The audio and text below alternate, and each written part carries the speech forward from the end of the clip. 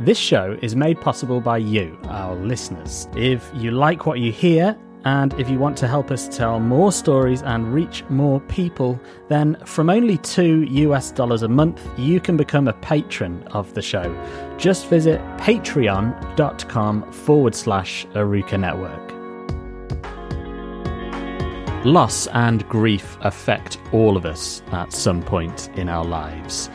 The death of a loved one, the end of a relationship, the loss of a job, or maybe even the destruction of a home. Whatever the cause, if you've ever wanted to support someone you know who is experiencing loss, but haven't been sure how best to help them, then this episode is for you. I'm Jake Lloyd, you're listening to the How to Build community show, and today we're asking an expert to share his best advice with you. There are times that language cannot provide the kind of comfort you need. The best way from experience is to listen, not to stop you, not to talk to you, not to try to put sense in your head, just to listen. That's the voice of Barnaby Anzaruni. He is based in Kenya. He's originally from the Democratic Republic of Congo. He's a theologian, he works with Tearfund, and he has a special interest in how people recover and grow through the grief process.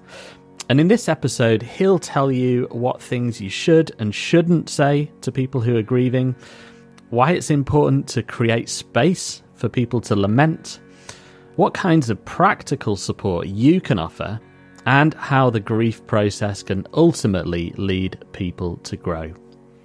But I began by asking Barnaby to introduce himself.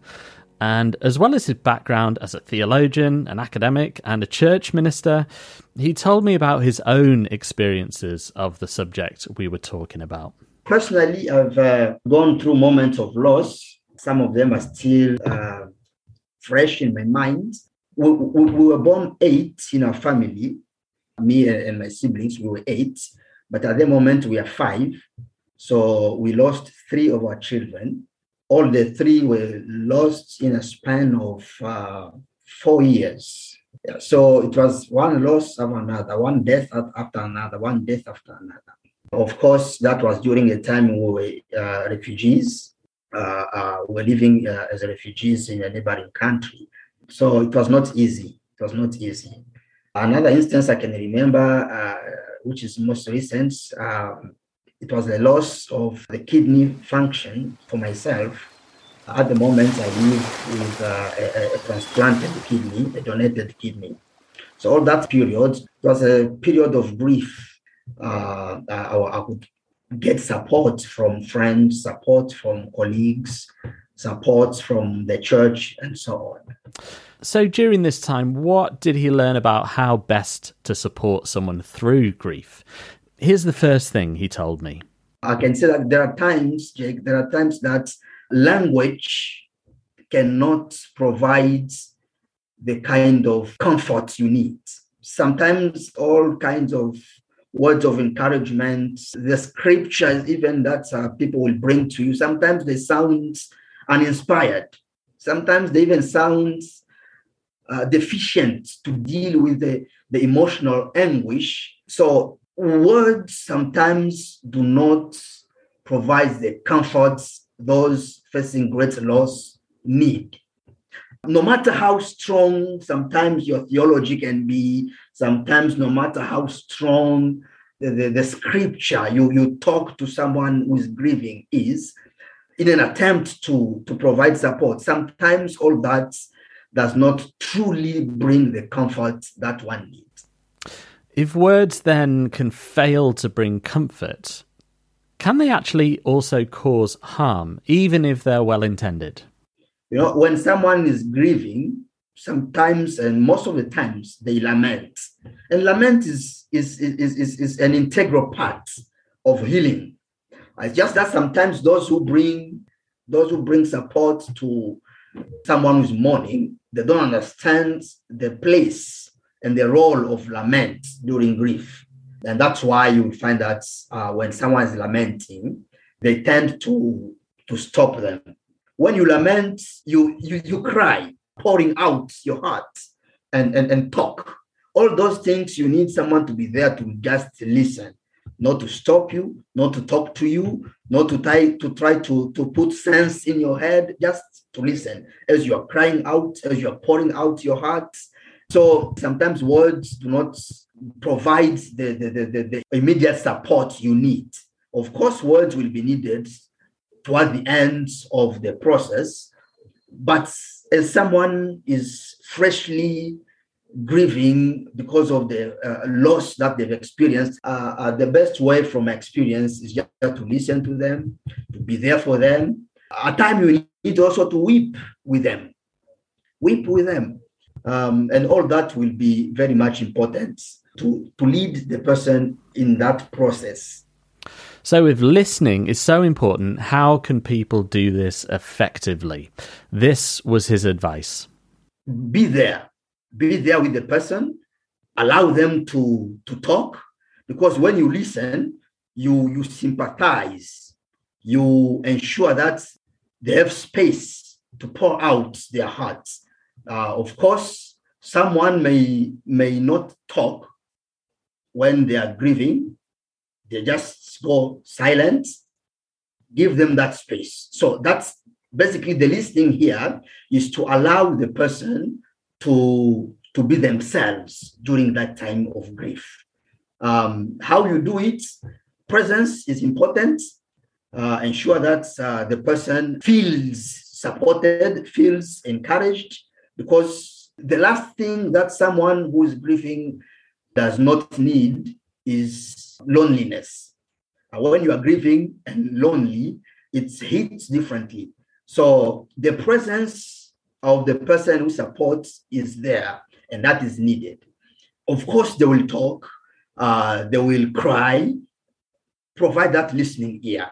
Allow them to be talking, allow them to be crying, allow them to feel that they are valued.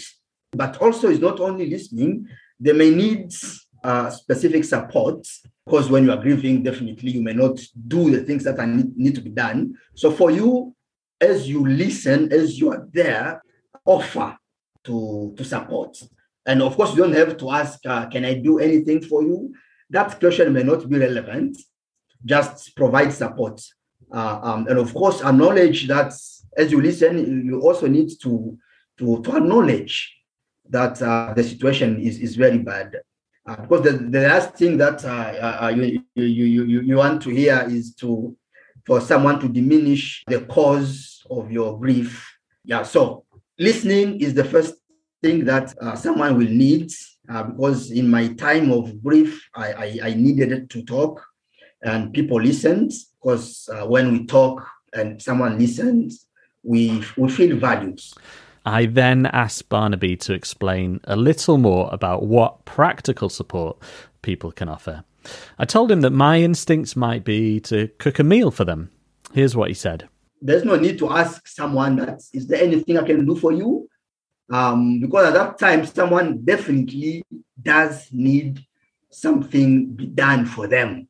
Someone needs practical support. So cooking a meal, you've mentioned that, very practical. But of course, it can also be something like taking someone's children to school. I'll take your children to school today, or I'll pick them from school today. Actually, it happened to us when I was preparing for my transplant, Jake. So all those things, what I'm trying to say, during that time, you need something practical, just as you have mentioned. And the support we need is not only listening, is not only being there, but also actually doing something practical. I then asked Barnaby, what if people worry about saying the wrong thing to the person who is grieving? And he found this quite funny as he recalled his experiences during the time he had his kidney transplant. Yes, thanks. And that reminds me, because we went through a lot of that, When I was having, I was doing dialysis, someone will come and tell you, oh, maybe you don't drink a lot of water. That's why your kidneys failed.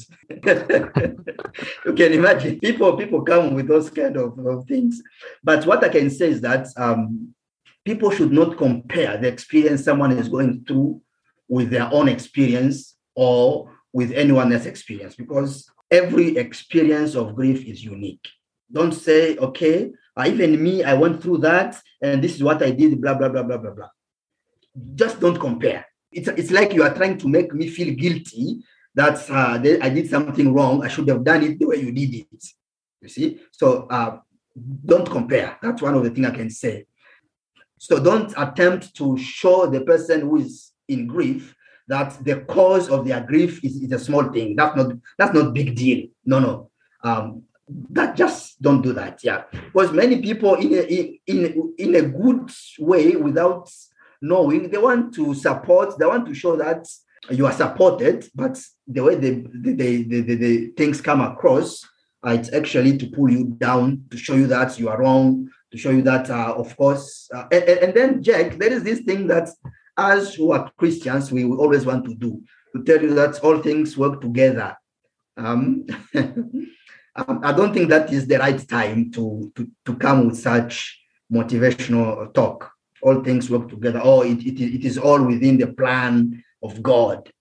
Yeah, I think that's what I can say, because personally, I've heard a lot of things out there. Sometimes some people will tell you, because you don't eat this, you must eat this, you must do this. Someone had the same problem, and this is what they did, and they were fine. All those talk are not helpful in time of grief. I then asked Barnaby to speak as a theologian and tell me if the grieving process can ultimately lead to spiritual growth. There is some kind of growth that happens when there is grief. I can testify to that. Because grief is like you are burdening your heart. Your soul is full. And that can pull you down. That makes you heavy. And so when you get support during that time of grief, and you are allowed to cry, you are allowed to talk freely, to express your experiences, that burden that you have been having in your heart starts like melting. It's like you feel light, you feel relieved. And that is a kind of growth that you experience. But the second other growth is because the process of grief will always lead to a moment of praise. There is no specific time. That's one thing to emphasize, because it's a process. But as you grieve, you will get to a time where you realize that the answer to your questions, the solution to your problems is God. So when you get to that moment, you find that there is some kind of spiritual growth that you have gone through. You find that you have also gotten some kind of healing, because the healing that comes out from that process is the healing that is restorative. It is the healing that is transformative. So when we know God as Emmanuel, God with us, we know that is in the midst of that process, is in the midst of the suffering we encounter. So yes, there is growth in the midst of grief. It's a process that you go through for you to be able to reach a certain level that you understand better, a certain level that when you look back, you say, I had to go through that for me to be who I am today. So that's almost it. But finally, I did ask Barnaby if there was anything he wanted to share before we finished. Grief is normal. It's a natural feeling, but it's a feeling that will always lead to growth. We all don't grieve the same way because we are all different. But the truth is we all grieve. So that's what I can say. People need to cry. It is okay. People need to mourn. And those who provide support, they should not stop people from crying, from even lamenting, as I mentioned at some points. As people go through all those phases that we know, denial, anger, and so on, as they accept toward the end, they will come to acknowledge that there is God in heaven, and that God is in the midst of our suffering, that God is in the midst of what we go through as human beings. And any loss can cause grief, including the loss of health, that's as we discussed, including the loss of income, the loss of friendship, divorce as well. So people need to grieve because it is a stage that will lead to growth as you go through that process. Thank you so much, Jake, and I really appreciate it. That was Barnaby Anzaruni, a theologian based in Kenya, talking about how to support people who are experiencing loss. And that's almost it for this episode. Before we go, don't forget you can catch up on previous episodes of How to Build Community online or in your podcast player. Just search How to Build Community. You can support this show by making a small monthly donation on our Patreon page by going to patreon.com/Aruka Network. You can learn more about Aruka at arukanetwork.org. You can read and download every edition of Tearfund's Footsteps magazine at learn.tearfund.org. And finally, if you have feedback on this show or suggestions for future interviewees, then you can reach me via email, jake@arukanetwork.org. But that's it for this episode. Until next time, bye for now.